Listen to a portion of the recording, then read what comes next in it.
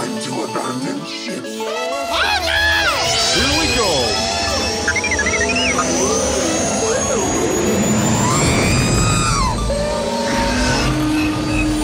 Can I persuade you to join us for a drink? It's a tradition. Here, here. Jar Jar, homie, my main man, quickly. Before the Separatists attack, get into the escape pod. Hey! This is escape, then we're the pod.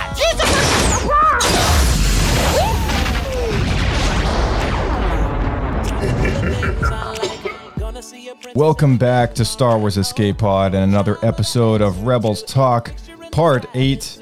We are so happy to have you join us once again in the Escape Pod, and we hope everyone's been enjoying the binge, the journey to Ahsoka coming out in August on Disney Plus. And with me today is your esteemed co-host Blake, and we're going to be chatting about the next 4 episodes in Season 2 of Star Wars Rebels, which we will get into in just a moment. Stay tuned.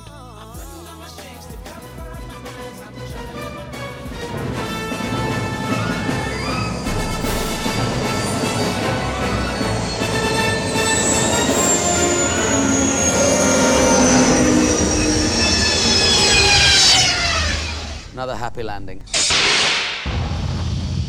War is inevitable. One must destroy in order to create. We are no Jedi.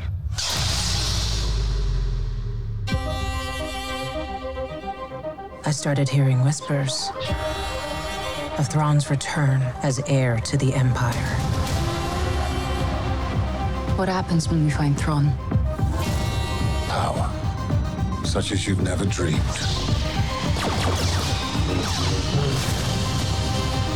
I've spent most of my life fighting a war. That's why I'm trying to convince you to help me prevent another one. You and I both know who could help you with this. She's still just as stubborn as ever. I bet your master found you difficult at times. Anakin never got to finish my training. I walked away from him, just like I walked away from Sabine. You never made things easy for me, Master. As a Jedi, sometimes you have to make the decision no one else can. But I'm counting on you to see this through. Nice haircut.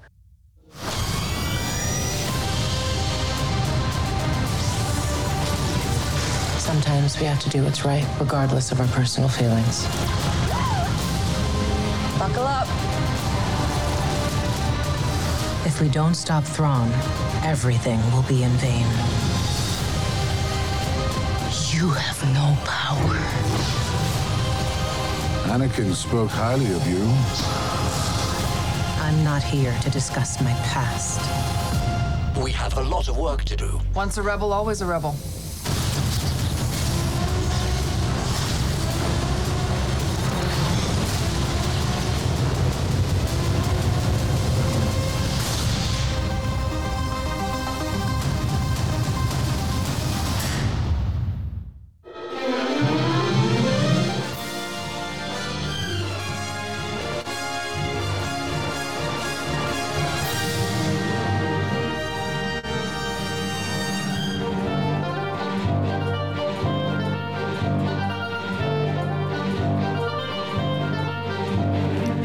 All right, welcome back, sir. Hello there.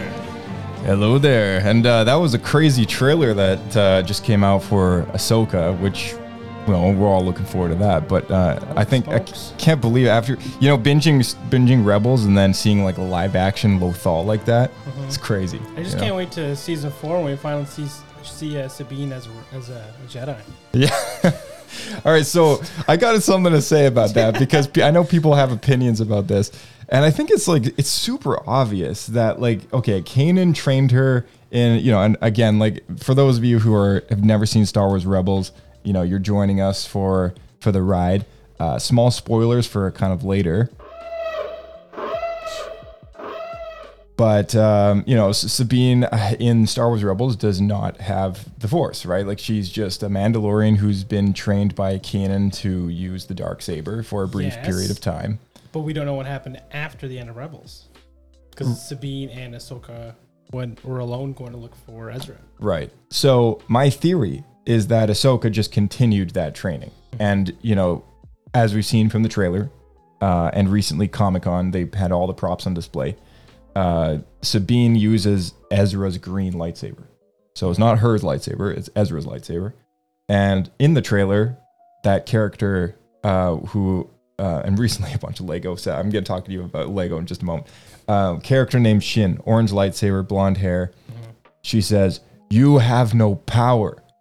And like, they're clearly fighting each other, right? So like, I think there's like definitely something there that I think people can kind of be cued by. It's like, okay, she's fighting with a lightsaber, but she doesn't have the Force. It's a bit like Bo-Katan or the Mandalorian with their dark saber. We're seeing more of the same thing. Okay, or like in trailer, you know, from a trailer perspective, this is like seeing Finn with a lightsaber. Yeah, a little bit. Yeah, where people are going nuts and be like, "Oh, he's got the Force. There's a stormtrooper. That's a Jedi." No, I think it's just one of those things that's like, I don't know. Trailer, I think, is like messing with her head a little bit, but no, that's understandable. No, I don't think she's got the Force. I think you know, I mean, technically they all got midichlorians, otherwise life would not exist. That's why technically, through George speak, she could use the Force. Right, exactly. And then we'd have 2 series almost back to back with Jedi Mandalorians. It's virtually never existed before. If you ask me, I think she's just a non-Force user who has been trained in the ways of lightsaber art form, if that makes sense, right? Yeah. And I think the way that she says master to Ahsoka, it's kind of disdainful. It's kind of like a, you know, kind of like an insult sort of thing. Tongue in cheek. Because she's not actually a Jedi, right? So like no one really should be calling her a master, technically. Maybe teacher or something, instructor, mentor. But like she kind of phrases it like she's like a Padawan like Ezra used to be. And we know that Star Wars Rebels, like Sabine is quite a sassy girl, right? Sure. So like, I don't know. I'm thinking like maybe that's what it was. I don't know. What are your thoughts on that? I just really hope she's not a Jedi. Yeah. I don't think we have anything to worry about. Okay. Lego sets, new Lego sets. Right before we dive into Star Wars Rebels, new Lego sets announced. Did you said there was a new minifig, a Jedi Sabine minifig? Yes, there is actually. Okay, so also, I think they already announced the soundtrack, and there's a song called "Sabine Uses the Force." Sabine uses the Force. Okay, so that's a joke. It's a callback to Phantom Menace. It is, yeah. So new Lego set. Of course, we have confirmation of the new Ghost, which is super cool. New as in just a new set, or new as in the actual ship has been changed? Well, the ship, as they re-release Lego sets as time goes by, they do tend to alter them slightly. And I have the photos here. You can flick through if you like. I've got pictures of the new Ghost with an included Phantom version 2, as well as a picture of the original Ghost, which sits on the shelf right behind you there, and a picture of the original Phantom that you could buy separately. But that's the Phantom version 1. And then there was also a Phantom version 2 that you could buy separately. Didn't fit in the exactly. Ghost. Yeah. So I have the version 1 and the original Ghost. I don't have the version 2, to my regret, because the Thrawn minifigure has shot up in value. Oh, I wonder why. So flick through there. You know, you showed me this the other day on the Discord channel. Yeah. Join the Discord. And the first thing I noticed is the new set doesn't have parts numbers. Yeah, so I guess the prototype images just kind of don't they remove that stuff maybe? Because I was trying to figure out if it's like physically bigger or smaller. Yeah, no, I think there's no parts number. The size, believe it or not, I think is actually the same. Really? Yeah. Okay, that's surprising because everything gets smaller, you know. Yeah, no, I think the Ghost they've actually managed to. So the one thing that I did think that they cheaped out on though is the Phantom version 2, because technically that Phantom version 2 is a separatist shuttle. It's so and small. If you look up there, I have one. Like I've got a blue Clone Wars era shuttle, which actually fits people inside the cockpit and in the main kind of double door bay there. And there's no way that would fit. No, there's no way it would fit. And that's part of the reason why the original one didn't actually fit, right? So that's why the version 1 fit in the original Ghost and the version 2 didn't. So now they're selling the Ghost at the same size with a modified Lego minifigure scale version 2 Phantom that does fit in the back, because chronologically that's what happens, right? Right. So, yeah, have a good look at those character minifigures that it comes with. Can you I was looking at that. read the list? Chopper looks pretty goofy there. So what do you get with the set? It's pretty blurry, so it's kind of hard to read names if I don't recognize them. But there's definitely Hera, Chopper. There's a Mon Calamari. He's some Mon Calamari guy, yeah. Forrest Whitaker. I think that's what the name looks like, but it's so blurry. And Jafar. Jafar? What? I'm trying to read the words, but they're so fuzzy. Jason Sindula. Oh, he looks like Jafar. Look at the other one though, is that right? Forrest Whitaker. Oh man, yeah. So I guess anyone who the other Forrest Whitaker. I think that says maybe New Republic officer or something. It's basically the same thing. Yeah, I don't know. Like that's kind of funny. Anyway, it's not that hard to find these images online. There's actually like official. The photos have been released now. These sets are kind of out in the open. Comic-Con's a thing, everybody. So you can find this news online, but look for yourself. Some cool minifigures there, and looks like it's going to be pretty sweet. One of 3 Ahsoka Lego sets. So the other 2, I want to show you this one because this one really intrigues me. Is an E-wing. Now in the EU, there's been E-wings, and we saw an E-wing in the trailer just now when Sabine is riding her speeder down the main street in Lothal. Oh, okay. Yeah, and there was one kind of hovering next to her. Yeah, so. It looks like to me that the New Republic is using E-wings for their like maybe really partial military or something like that. Because this one has, it's called New Republic E-wing versus Shin Hati's Starfighter. So we get a look at Shin Hati's Starfighter there as well. That's cool. It's like it almost looks like a Naboo starfighter. A little bit. Starfighter, yeah. A little bit, yeah. The minifigures, it comes with Morgan Elizabeth, who we were introduced to. You take the image where everything is really crisp and you can read the names. And you make me read the ones so blurry you can't see anything. Well, I mean, it's blurry, but like I know her name already from Mandalorian. So Morgan Elizabeth there. Balin, what is it? Balin Crawl or whatever his name is. The dude that we saw with the gray beard and stuff fighting Ahsoka. Shin Hati, as stated on the box. Captain Porter, I think it says. Porker? Captain Porkins too? Porkins? Yeah, it's Porkins. And a New Republic astromech droid as well. So there's that set as well. So that you get the villains with that set. And then the last set that's being released is a new T6 Jedi shuttle, which with a new Ahsoka minifigure, live action style. Clear blades with the lightsabers. And this set comes with Sabine wielding Ezra's lightsaber in her Does Ahsoka. It say that in the character description? Well, no, it's on the picture right there. And then an arrow from Lego and it says Ezra's lightsaber. I think they're calling it's like a Force Awakens thing, though. Technically, they're calling it hers now. You get David Tennant's character that we were introduced to in Clone Wars. Oh, the droid. Yeah. The droid. What's his name again? It's a lightsaber droid, Josh. The lightsaber droid. You could make a lightsaber with a lightsaber droid. Yeah, exactly. What if you'll repair the dark saber? Oh, it didn't happen yet. No. Timelines. Yeah. Right? Dr. Hu Yang. Hu Yang. So, this actually is a question. Did they announce when this takes place? Ahsoka? Yes. Is it before or after Mando Season 3? It's Sideline Season 3. Okay. So it's while the Darksaber breaks. Yeah, and it's also after her Season 2 appearances with the training of Grogu during the Book of Boba Fett and all that stuff. I think it kind of like takes place after that when she leaves. So I think this show will really put into perspective just like when things all fall into place. But yeah, I think, so also you get a look at the Inquisitor that we saw from the trailer as well with the medieval looking armor and mask. And on the box, they revealed his name.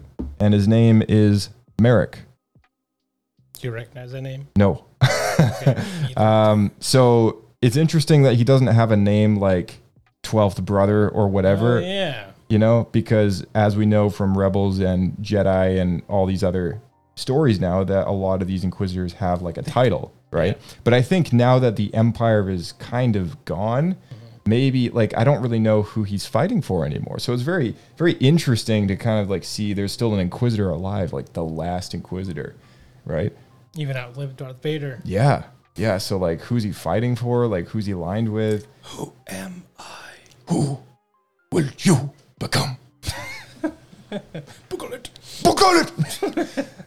So yeah, Merrick, everybody. I don't know. Like it'll be interesting. I think our next book review though, maybe we'll get some information on this. Rise of the Inquisitor, Rise of the Red Blade, just released, written by oh shoot, what's her name again? Red Blade. I think Delilah Dawson. I think Delilah S. Dawson. Yeah. So that'll be our next one. We'll get to it eventually. There's a lot to do, though. We got to go through all the junior novels first. We got to go through Rebels first. All right, everybody. Season 2, Episode 9. Let's get into it.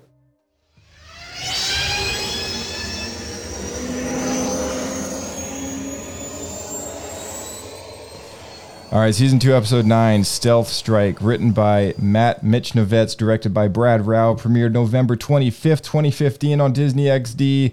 Guest stars Derek Patridge, Keone Young, and Matthew Wood.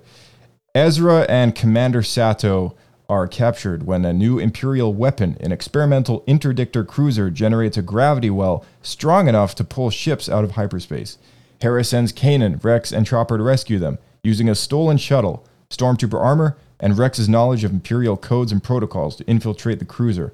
Although Kanan's lingering distrust of Rex initially hampers the mission, Ezra and Chopper head to the reactor to sabotage the cruiser.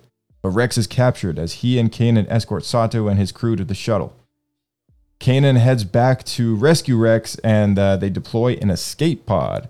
That's right, everybody, an escape pod. After that, as Chopper's sabotage causes the gravity well projectors to overload, pulling the other Imperial cruisers towards the interdictor and destroying it.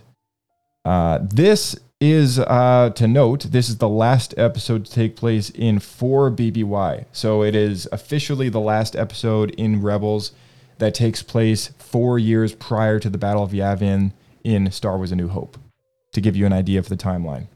So we're basically 3 years out now from Rogue One. Okay. Yeah. The Gravity Well ship, interdictor class. I believe this is the first time that we were introduced to it in any kind of Star Wars lore, but I could be mistaken. There's a possibility maybe it was an EU thing once again that was brought into canon. Yeah, I think it was. I think we talked about this with Bryce at one point. I wouldn't be surprised. 150 podcast episodes ago. Yeah. I think it's something like was from like an obscure game. It was a comic. I think it was in a comic. Oh, it's been in a few things. Yeah, I'm just looking now. Thank you again, Wikipedia. X-Wing Rogue Squadron, first appearance. X-Wing Rogue Squadron number 5, which was a Dark Horse comic series. Yeah, I thought so. February 13th, 1996. Woo! Yeah, it's been a while. Yeah. It's a neat idea. I mean, it makes a lot of sense that this is something that would exist for the Empire, right? Yeah, exactly. Yeah. So it's cool to see that return. Okay. I had a big problem with this.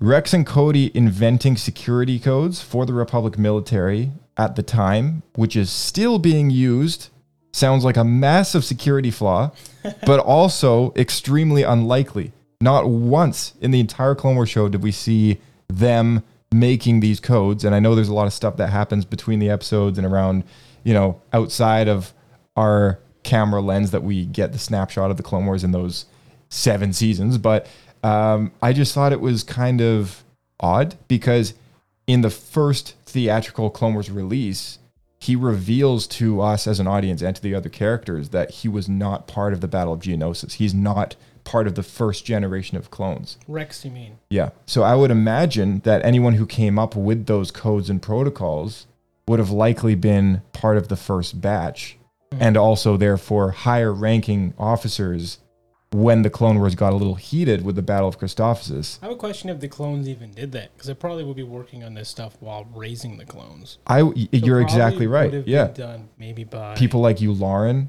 Tarkin, officers that were like military people, but like above the clones, Mandalorian trainers. Yeah, I just too.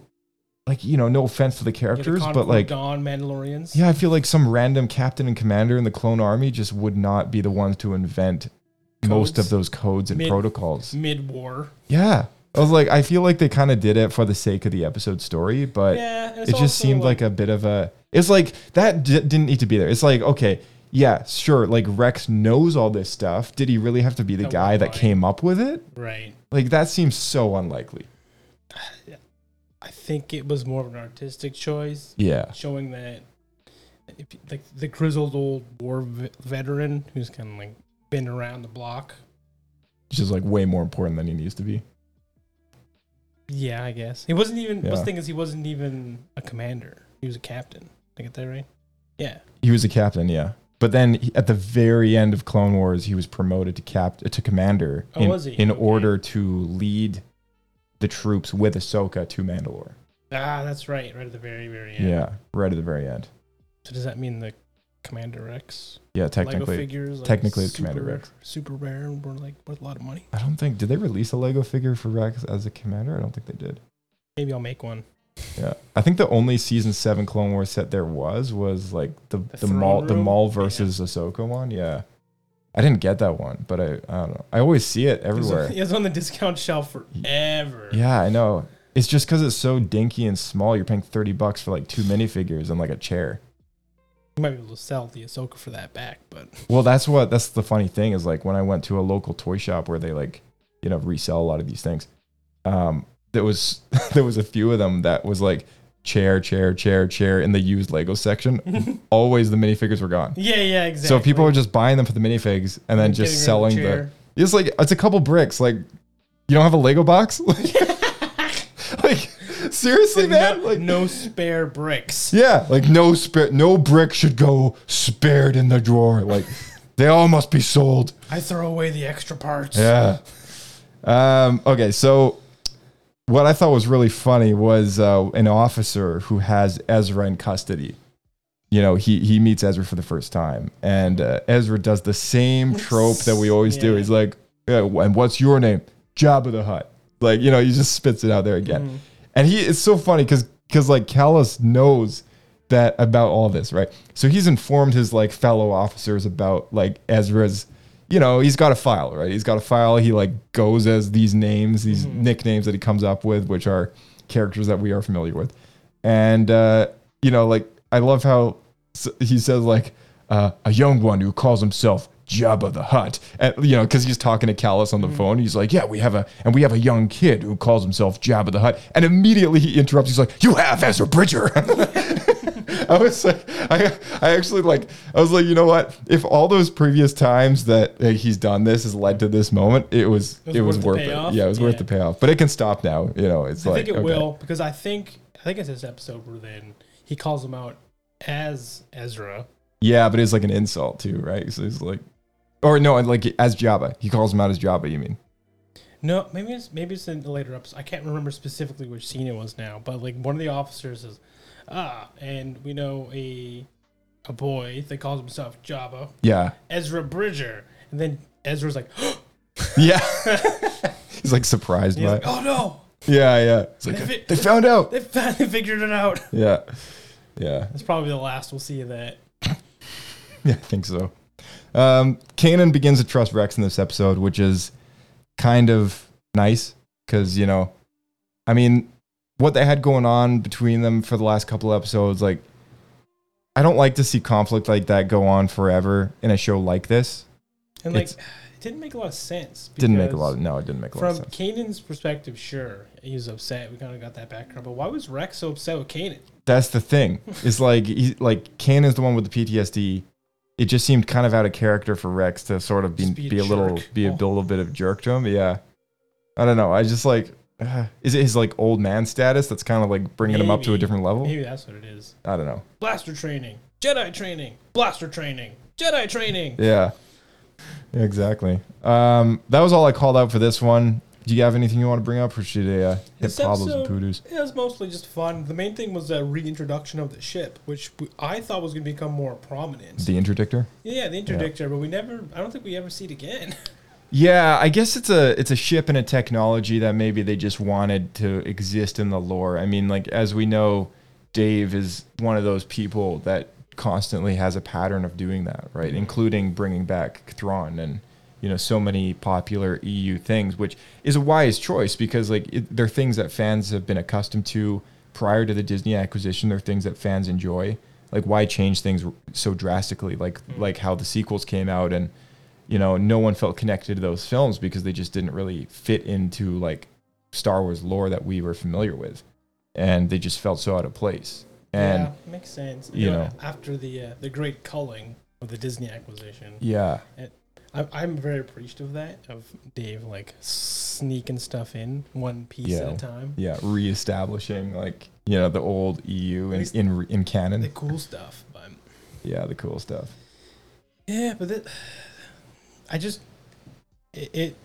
it does annoy me in the fact though, like this is such a powerful technology that they now have proof that it works. They have all these resources to build a second Death Star, but they're not going to build any more of these things. Yeah, I don't know. Yeah. I mean, it wasn't testing. They did say it's kind of an experiment, and at the end of this episode, the experiment went terribly wrong when Chopper did what he did. So they lost their prototype, but then on top of that, it's like maybe they kind of realized, it's a bit of a risk to have such a weapon. Sucked in all the Star Destroyers. Yeah, and the only way that it can not be a hazardous is if we just keep it kind of further away from all our ships, but then we can't defend it properly, right? So I can kind of see where that went, but it's also the same kind of thing as with the TIE Defenders, right? It's the same kind of story there with Thrawn's project with the Defenders and all that. Anyone who's kind of read the Thrawn trilogy, the newer one from Timothy Zahn or watched ahead of us, and you're well into season 3 already of Star Wars Rebels, perhaps you have already been introduced to that idea.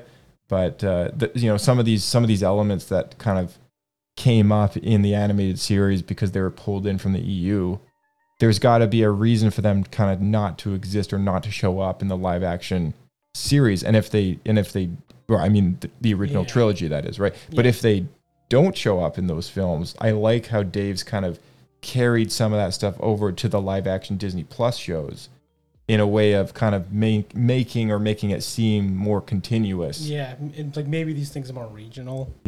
Yeah, exactly. Yeah, the galaxy's a big place, right? There's a lot of also unexplored areas, and somehow a Death Star was built without anyone noticing. So, I mean, not one, but two. That's right. Pablo points or Poodoos? I would say 0.5 Pablo points. I'm thinking 1 Pablo point, and I give it a Bendu, but the interdictors is super cool. That is cool. Yeah, it is cool. Yeah. That's a good point. For those who are new to Star Wars Escape Pod, you have no idea what we're talking about. You have no idea what we're talking about. Our rating system is kind of a quirky, funny rating system. It's a scale of 7. 3 Pablo Poodoos being absolute worst of the worst, 0%. Moving up from there, you got 2 Pablo Poodoos, 1 Pablo Poodoo, and 50% score is a Bendu, the one in the middle. And again, reference to season 3 of Rebels. Yeah. Pablo points is 1, 2, and 3. 3 being the absolute best of the best of the best. Rarely do we ever give a 3 to anything. It's mostly 1s, 2s, Bendus. I think the worst we've gotten was 2 Poodoos, I think. 2 for me. Bryce has awarded a 3 Poodoo for something. What was it for? I think it was for a Bad Batch episode. I think it was the one that's called Pabu. Pabu got 3 Pablo Poodoos. Yeah. Or like Pabu Poodoos, I guess. Pabu Poodoos. Pablo. The reason why we go with Pablo Poodoos and Pablo points is because our fellow Canadian Pablo at Lucasfilm, we just love cracking jokes, and we've named our rating system after him. That's right. There you go, Pablo. If you're listening, you're welcome. Feel free to tweet us, Pablo, and tell us on our scale where you rate our scale. Yeah, exactly. How many poodoos or points would you rate our Pablo points and poodoos rating system? Season 2, episode 9, Stealth Strike. That's that. Let's move up to season 2, episode 10, The Future of the Force, written by Bill Wolkoff, directed by Saul Ruiz. Premiered December 2nd, 2015 on Disney XD. Guest stars Derek Partridge, Keon Young, and Matthew Wood. Ahsoka informs Kanan that she's continuing her investigation on the Sith Lord Darth Vader, but finding information on him is difficult. In the meantime, she receives word of 2 sets of coordinates that cross the Imperial net. She heads to look into one of them while dispatching Kanan, Ezra, Zeb, and Chopper to the other. Ahsoka arrives at her location first, a ransacked passenger ship adrift in space, and finds signs of weapon damage all over. The lone survivor, a grandmother, claims 2 red blades kidnapped her grandchild from her and disappeared. Ahsoka informs the team at their destination on a distant planet that the 2 Inquisitors are involved. Zeb and Chopper locate the Inquisitors' fighters at the spaceport and reclaim the baby stored in one before destroying them. While an Inquisitor baby. While Kanan and Ezra find the distressed mother of the second child, Chopper takes the first child to the Phantom shuttle while Zeb encounters the Inquisitors on the street after relieving the fleeing droid on the second baby. Kanan, Zeb, and Ezra discover that the children are force sensitive and were targeted by the Inquisitors to ensure that they do not become Jedi. They attempt to lose the Inquisitors, though, through a housing block on their way back to the shuttle, but are overpowered by them. Ahsoka appears and easily defeats both of the Inquisitors while the rest of them escape, using the Force to jump up and join them in the shuttle as it passes overhead. The rebels escape, but not before one of Seventh Sister's probe droid hears that Ezra says they're going back to Planet Gorel.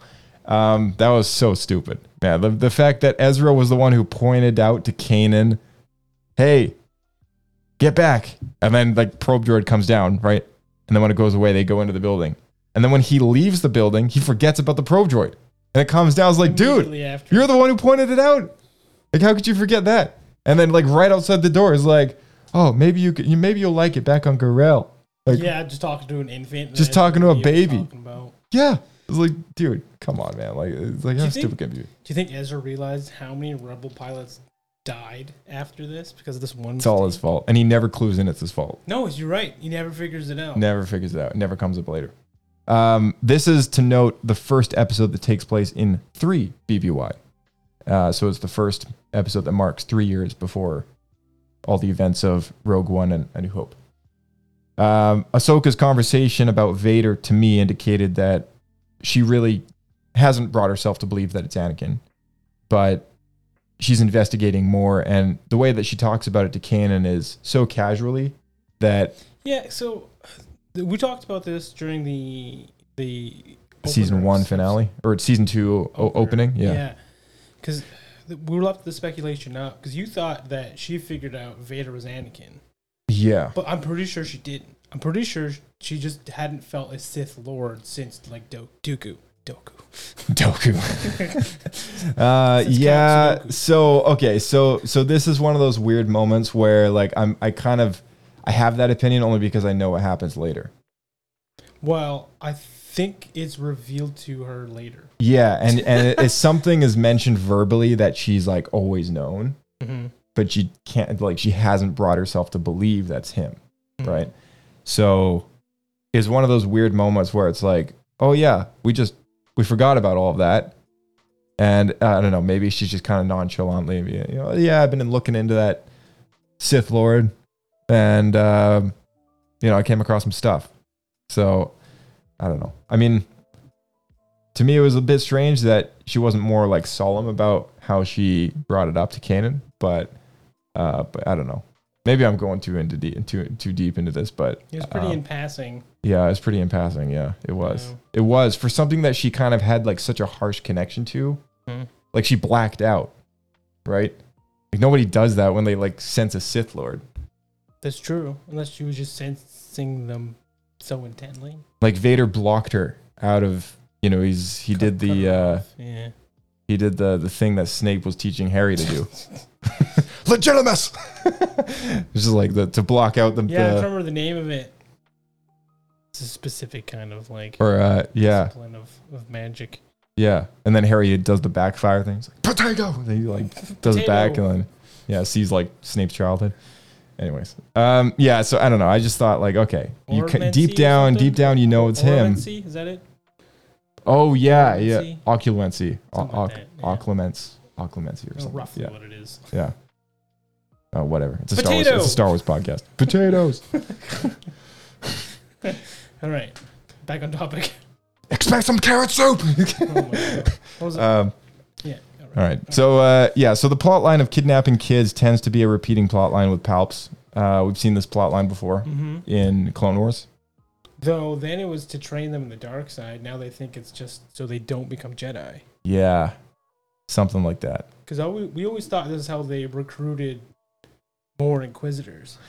Yeah, and it's something that's possible that they may have had hopes with. Maybe if they captured some Force-sensitive children, maybe they thought, oh, well, we can train these kids as Inquisitors, right? Because Palpatine in the Clone Wars, when he had the whole kidnapping children plot line, that played up later when Pong Krell betrayed the clones and admitted to them that he was not a Sith Lord, but also not a Jedi anymore, and said that something about how he envisioned himself as an agent of Dooku among, I think he indicated the fact that there was going to be a movement of like dark side Jedi that basically betray their own, right? Something like that. Or unbeknownst to him, there's only 7. Seven Inquisitors? Yeah. No, there's more. I think there's 10,000 Jedi. Oh, yeah. I see what you mean, yeah. No, I think, total count, I think, is like between 12 and 14. But, yeah, it was like, there was not very many. They really got to work on the recruiting. Yeah, they really do, yeah. At the same time, though, I mean, this whole time we thought that, before Star Wars Rebels came out, we thought that it was just Anakin, right? That's true. So. And Starkiller. It's more than nothing. I don't believe that. Yeah. She refers to the grandma. She refers to the Inquisitors as the 2 red blades. This is not the first time this has happened. There were someone in Clone Wars, I believe, referred to Maul and Savage Opress as red blades as well. And incidentally, it's also the title of the latest Star Wars book, Rise of the Red Blade, Inquisitor, the one I was just mentioning that we were going to talk about in our next book review. It's called Inquisitor Rise of the Red Blade. It's all coming together. Yes. Everything is proceeding as I have foreseen. Do you find it interesting, though, that they're specifically now going after kids because they're worried about them being as annoying as Ezra? Man, wouldn't that be something? I mean, they didn't do it before, but now that we need less children in the galaxy like Ezra Bridger. Called out specifically by Palpatine. Yeah. He is annoying. Get it. Kill them all. Do it. Wipe them out. All of them. All of him. All of the children. And then bring them to me. Ahsoka's moment is super epic. When she comes out of the double doors, white glowing behind her, steam coming out. Totally just ruins the Inquisitors. Doesn't kill them or anything. She could have, but doesn't. Yeah, that was something that was would have like been a good idea to do that. I mean, she in the Tales of the Jedi episode where she bests that Inquisitor in like 5 seconds flat. That was something that I was like, dude, she killed that guy. Why couldn't she kill these people? But whatever. Kids show again. Purpose of the story, right? Yeah. And that's something that's always bothered me about Rebels. Yeah. It's just not mature enough. It's for younger viewers, right? So they can't always constantly kill people in every episode. I got a point. But that's what I want to see. So, I think it's season 1, when they capture Kanan or whatever, and they specifically call out their cell is the only cell that doesn't kill anyone. Yeah. But they never said, other than Ezra, they never used stun. Right. So how are they not killing people? I don't know, but like none of them. I mean, recently, like they've been killing a lot more stormtroopers. Yeah. But that's even the first season, they weren't really using stun. Right. Not all the time. They took a lot more shoulder hits and stuff though, and now they're going like, I don't know, they're going a little more intense on the stormtroopers, but it's still like it could be better. You know, it could be it's like Batman when he's given up, not yeah. people. Like the deaths of the clones in Clone Wars were just they were just better. They were just done better. You know what I mean? More charred bits, more sparks, more. More gory, you saw the holes, yeah. right? Yeah. Anyway, bring on the violence. Yeah. Ahsoka's Disney XD. Put it back in Cartoon Network. Yeah, exactly. Disney XD. Ahsoka's moment though was pretty cool. You know, very very much falling into that samurai place that she's kind of brought herself to. You know, deactivates her lightsabers and literally uses the Force to like sense when that seventh sister is coming down with hers and just grabs the hilt and just throws it away and then that was pretty cool. Pushes her up against the pillar. That was pretty sweet. So yeah, lots of cool stuff. Right in that scene though, she grabs her saber.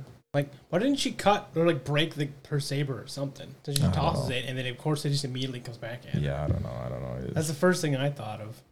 It's one of those things, right? It's just one of those things that's like, again, purpose of the story. Not a huge fan of some of the choices that they've made, but at the same time, it's like you could always just make another Inquisitor, but because that's why they're a thing. Could you imagine that if we had a Monster of the Week Inquisitor? So it's like every week was a new one because I just kept beating them. Okay, now that would be bad. I mean, like, oh my god, I want Kenny. Too many. Yeah, too many. That's a little ridiculous. But, all right, Pablo Points of Prudu's. What did you think of this one? The Ahsoka duel was pretty cool, and I like that it's connecting to Clone Wars story. Mm. But I also know that some of the episodes coming up are a lot better. Yeah. So I'm gonna keep solid. I think at 1 Pablo point. I'm with you there. 1 Pablo point. Better than I liked it more than the last one, and yeah, the lightsaber duel kind of it sold it. I've got my gripes about it, but it was a good episode because of that. Watch. And and I also like that scene where Zeb and Kanan like run out the window, and then they land on a speeder. And Zeb's that's like, right. A speeder, genius! How did you know? How did you know? It's like I didn't. So good. Season 2, episode 11, Legacy, written by Henry Gilroy, directed by Mel Zwire, I think it is. Mel Zwire. Premiered December 2nd, 2015 on Disney XD. Stars Derek Partridge, Keon Young, and Matthew Wood. Ezra has a vivid dream about his parents, which he is convinced is a vision, which will lead him to discover their fate.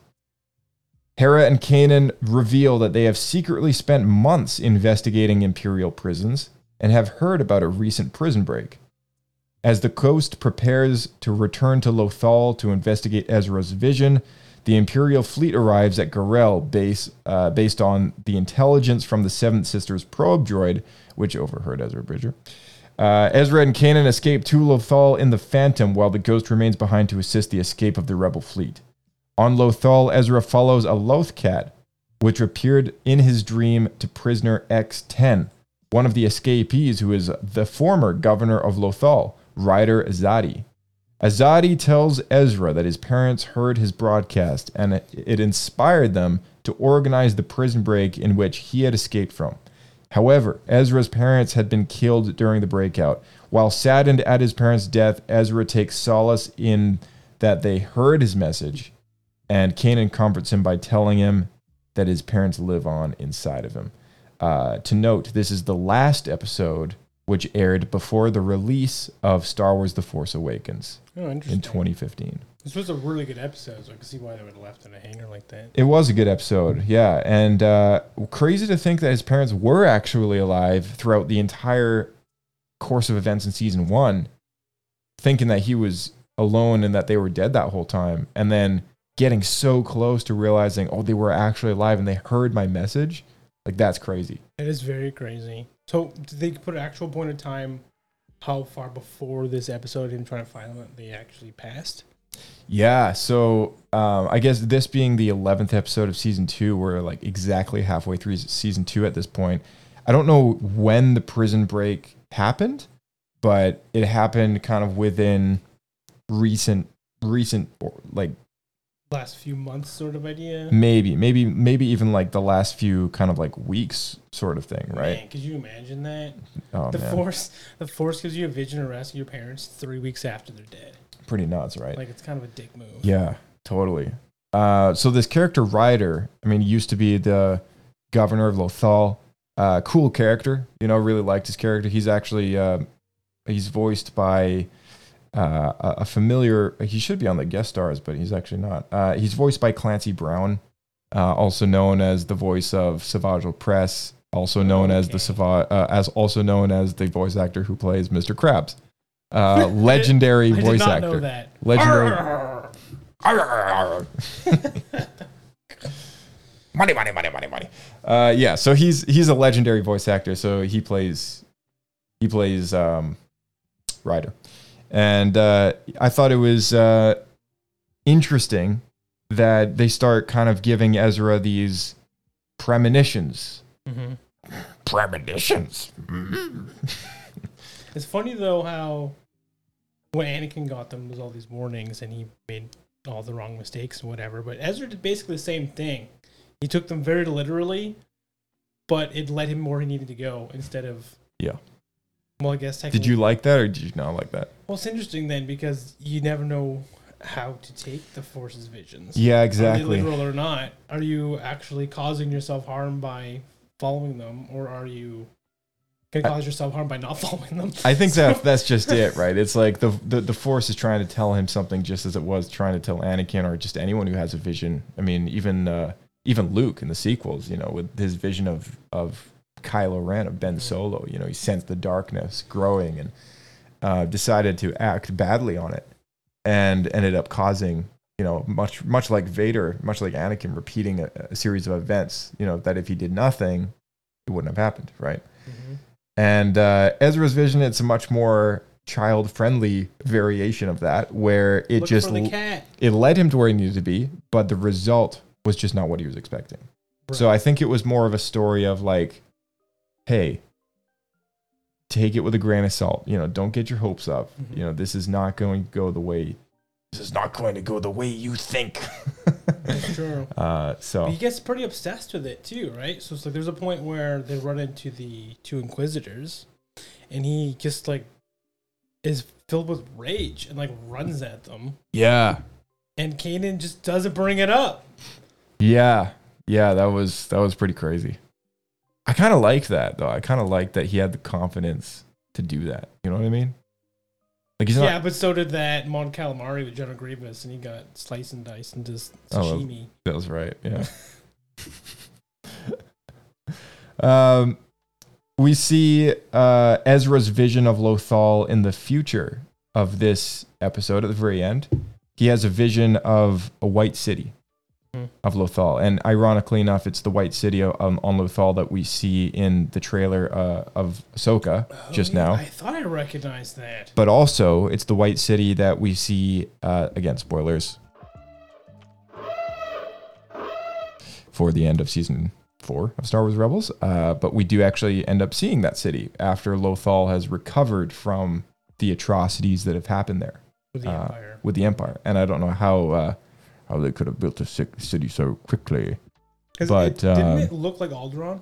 Kind of, yeah. I mean, it's like a city in the Lothal Plains, right? But a city nonetheless, and it's the one that we see Sabine driving her speeder towards in the Ahsoka trailer. But he has a vision of that city, and it's the one that we see at the end of Star Wars Rebels season 4, and it's also just kind of, I think, in my own opinion, I thought to myself, always, anytime I see anything Dave does, I have to remember Dave's a huge Lord of the Rings fan. So for me, when I saw that moment of his vision of the White City, right, it just kind of reminded me of Minas Tirith. Yeah. And I thought to myself, like, oh, this is this is drawing a subtle parallel between perhaps the vision that Pippin has, or that Merry, Pippin, right? It's Pippin. Pippin, yeah, that Pippin has of the White City. Of course, a much darker story. The city's on fire, and Ezra saw a Lothcat instead of a tree. Yeah, exactly. But I think the whole story can be taken as inspiration from something that came out of Tolkien's writing. So I thought that was very cool. I thought that was very good. That's a good parallel. I didn't actually consider that. Pablo points or Poodoo's? I like this one a lot. I'm going to give it 2. I would say at least a 2. I might even give it... Yeah, actually couldn't have been a little better. I'll give it 2 1/3. Oh, okay. Well, that's pretty good. That's pretty high. I was really happy with. I thought there was really good story arc development for Ezra on this. There's good emotion too. It kept me engaged. Maybe it's because the last 2 were a little bit lower, and then this one, to me, it felt above and beyond. Yeah, and it's also like some really hardcore emotion there with his parents and everything in that story. Yeah. Like that was a huge thing to digest, even just as a viewer. Like to know that they were alive in season 1, and like what Zebo was saying, that Rodian that they met, and he knew what happened to Ezra's parents. Like that's what we've been waiting for this entire time. In season 1, when they picked up that Rodian, who he revealed to Hera what he knew, and we never discovered what he knew as an audience. And that was part of it for me too, that this episode started putting a lot of the puzzle pieces together. Yeah, it resolved all that. So now we know, Hera has been looking into it this entire time. Like she probably found out from Zebo they were captured by the Empire and brought to a containment, an encampment somewhere, like a prison camp. And that her and Kanan have been secretly looking into this as the months have gone by, just to spare Ezra the false hope of maybe perhaps getting too obsessed with the idea that they're still out there looking for him or whatever. And I think it was a good sort of like what I would call like a parenting call on their part, just to kind of, let's just look into this on our own. And then like when we find out what happened, we'll tell him, right? Don't want to get his hopes up. I mean, look what he did. Exactly. He basically just ran, full tilt into it. Exactly. Yeah. So I thought it was a really well written episode and resolved a lot of some questions that we had, which season 1, really sort of sparked up. Season 2, episode 12, A Princess on Lothal, written by Stephen Melching, directed by Bosco Ing, premiered January 20th, 2016 on Disney XD. Guest stars Clancy Brown, Julie Dolan, and Liam O'Brien. While Ezra grapples with the news about his parents, the rebels make plans with Senator Bail Organa to secure 3 much-needed cruisers. Leading the mission is an agent handpicked by the senator, his daughter, Princess Leia. Leia meets up with Kanan and Ezra, plans to have the rebels steal her ship so as to not reveal Alderaan's support. However, their plans are thwarted when the Imperial security proves to be much stronger than expected. The trio link back up with the rest of the Ghost crew, rescuing Azadi from an Imperial patrol in the process. Leia then inspires the crew to come up with a plan to steal the cruisers, with Leia distracting the guards while the Phantom provides air support, and Azadi disables the gravity locks on the cruisers. This is Azadi. We're talking about Ryder Azadi that we met in the last episode. And just like that, I've lost my place. Oh, here we go. The plan is a success, with the rebels stealing all 3 cruisers, while Leia blames the Imperials for their failure to protect them. Inspired by the actions of Leia and the rebels, Ryder Azadi decides to join the cause again. So this was a special episode. I mean, to see Leia in her sort of senatorial duties prior to her being leader of the rebellion that we knew her to be in episode 4. Yep, and leading directly into where we see her in A New Hope. Yeah, Or totally. At the end of Rogue One, and Vader calls her out as being like a rebel sympathizer. Yeah, exactly. And well, in episode 4, I think he calls her a rebel spy. There you go. I believe. Traitor. Yeah. There was something really interesting out of this episode that came up. When the AT-ATs are dropped down next to the Hammerhead cruisers, they were dropped off by some sort of ship that kind of magnetically just set them down. And I think ground clamps is what they were. they called them gravity clamps, I think. No, the walkers. The walkers. Oh, So the walkers were like dropped off by like a magnetic kind of shuttle, right? It just kind of drops in there. And I'd always thought to myself, how the heck did those walkers get onto Hoth, right? But now we know. Now they were just kind of like magnetically dropped down, just the way that we've seen in the Attack of the Clones, like with the ATTE. Yeah. Yeah, those same giant thing, the big, gunships. huge lat gunship that kind of just drops it in place and then flies off again. Same kind of thing.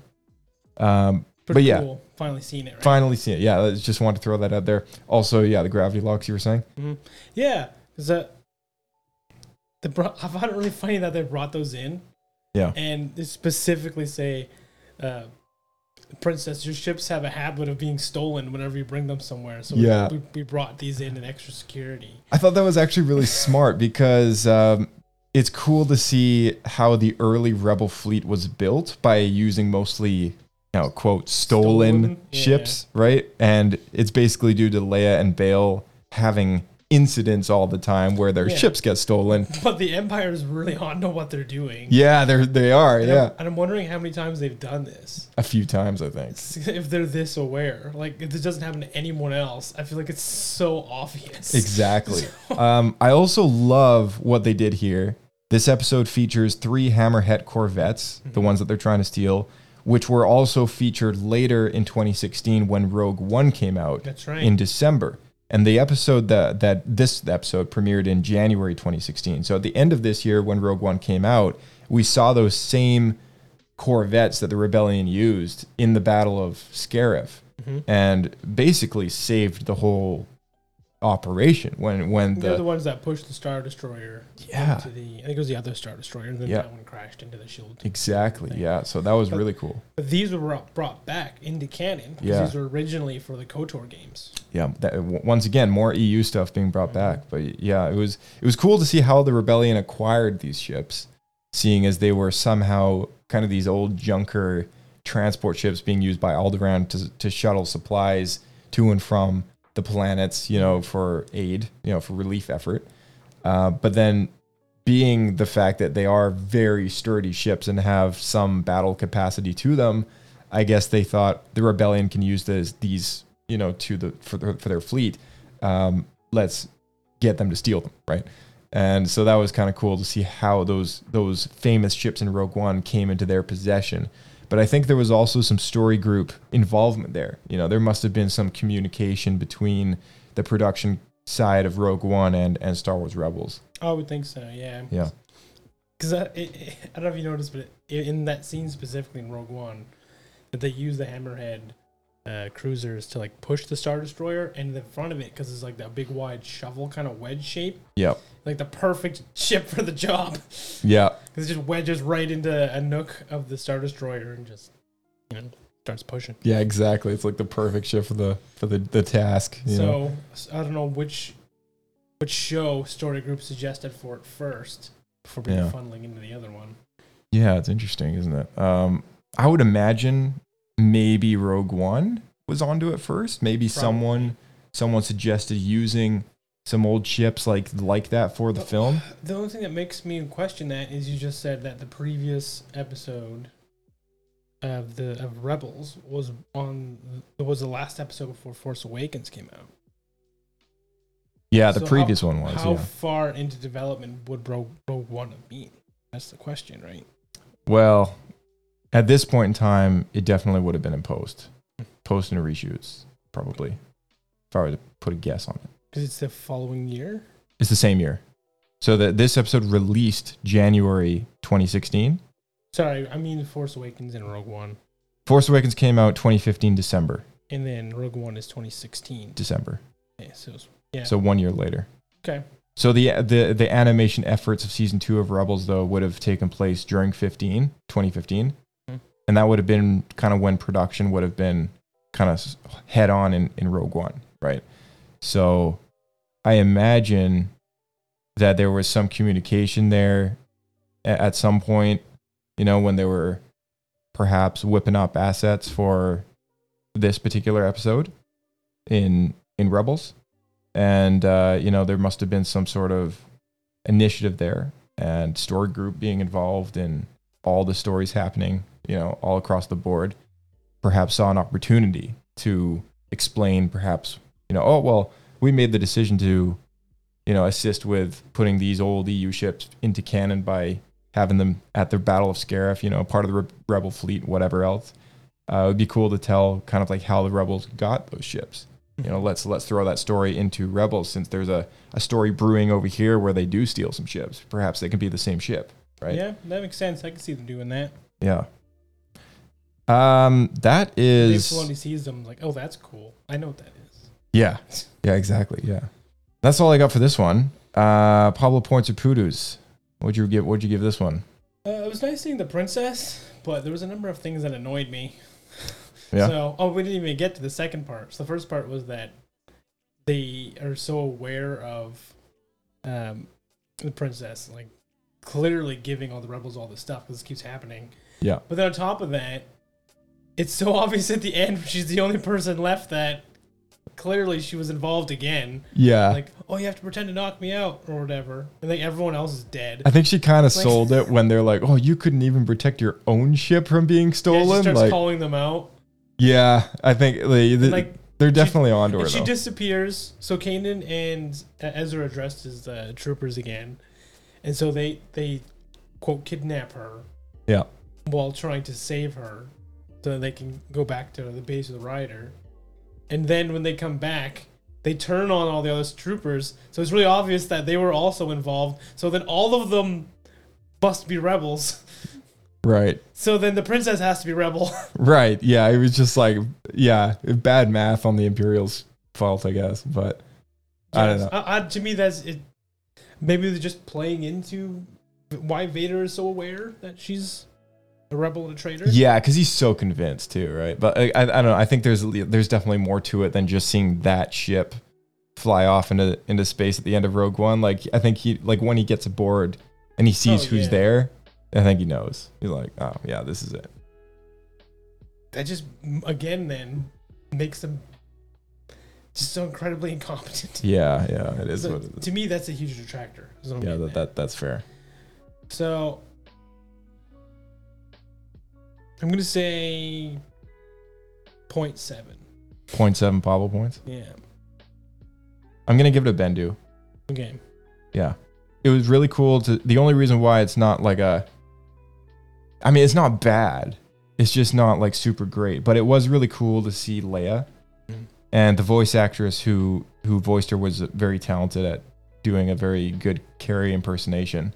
Was it her daughter? No, somebody else. What's her name? Julie Dolan. Okay. Yeah, so that was really cool. And weirdly enough, this episode, having it come out in 2016 in January 20th, I mean, this was not only like a solid 12 months away from the release of Rogue One, but a solid 12 months away from Carrie's death. So, it makes me wonder, like, maybe she saw this. Maybe she saw this episode, saw her animated form. I'm just trying to put all the math together in my head.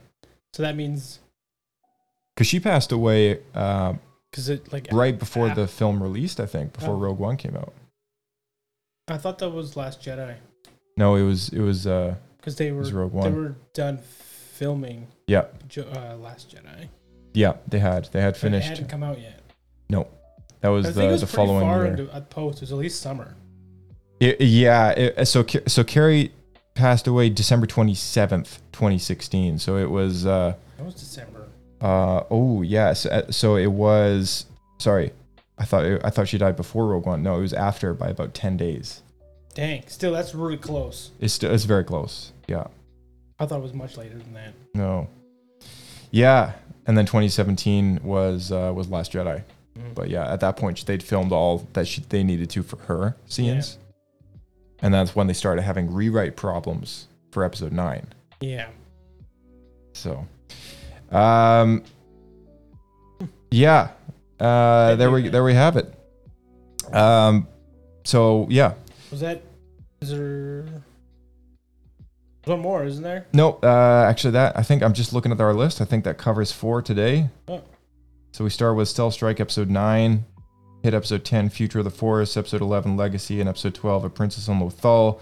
That is the It went by so fast. the meat and potatoes. Yeah, that's everything. What's the expression I'm looking for? That's it, folks. I don't know. Something. I don't know. There's like an expression to like it's something food related, but whatever. That's the Bantha Burger, everybody. No, that doesn't work. Yeah, I don't know. Keep pitching here. Keep pitching. Okay, if you haven't put your name in the giveaway, everybody check out the description link below. We haven't talked about the giveaway. We talk about the giveaway every episode. So make sure you hit the link in the description for your chance to win a Orbit Key Star Wars Retro Series key organizer so that you don't get those pokey things jabbing at your leg in your pocket, so that you don't get the jingling when you walk around the block. It's significantly easier to open up your door. Gives it a nice handle. It's a nice leather sleeve to put your keys in. They just twist out like a Swiss Army knife. And super handy. They're super handy. Yeah, they're super great. Just the fact that the keys don't scratch my phone screen anymore. Yeah. The most important part. Exactly. Honestly. So throw your name in the hat. You got a chance to win a free one. And we will announce the winner in less than 10 days by the time this episode drops. So make sure you check that out. And a big thank you to Orbit Key again for allowing us to do this. Great opportunity. Wait, and so you're saying by the time this episode comes out, there will be about 9 days left. Gotcha. Okay. Yeah. So I thought you were saying that it'll already be over. Nope, 9 days left. But I gotta keep that in mind for when we do these recordings. I gotta be like, I gotta be ahead of it. Definitely stay tuned and be sure to follow our socials. And we'll exit you out, sir. Thank you again for joining us, and we'll see you in the next episode. We'll see you out there. Keep flying. Thank you guys for tuning into the podcast. And as always, we appreciate reviews and 5 stars. And if you can't give 5 stars, maybe just write a review and tell us why. We really just love to hear from our audience. So definitely check out our Discord, the giveaway link in the description. Always with Rebels Talk. Check the descriptions for which episodes to watch before you listen. And we will see you in the next episode of Star Wars Escape Pod or Rebels Talk. May the Force be with you.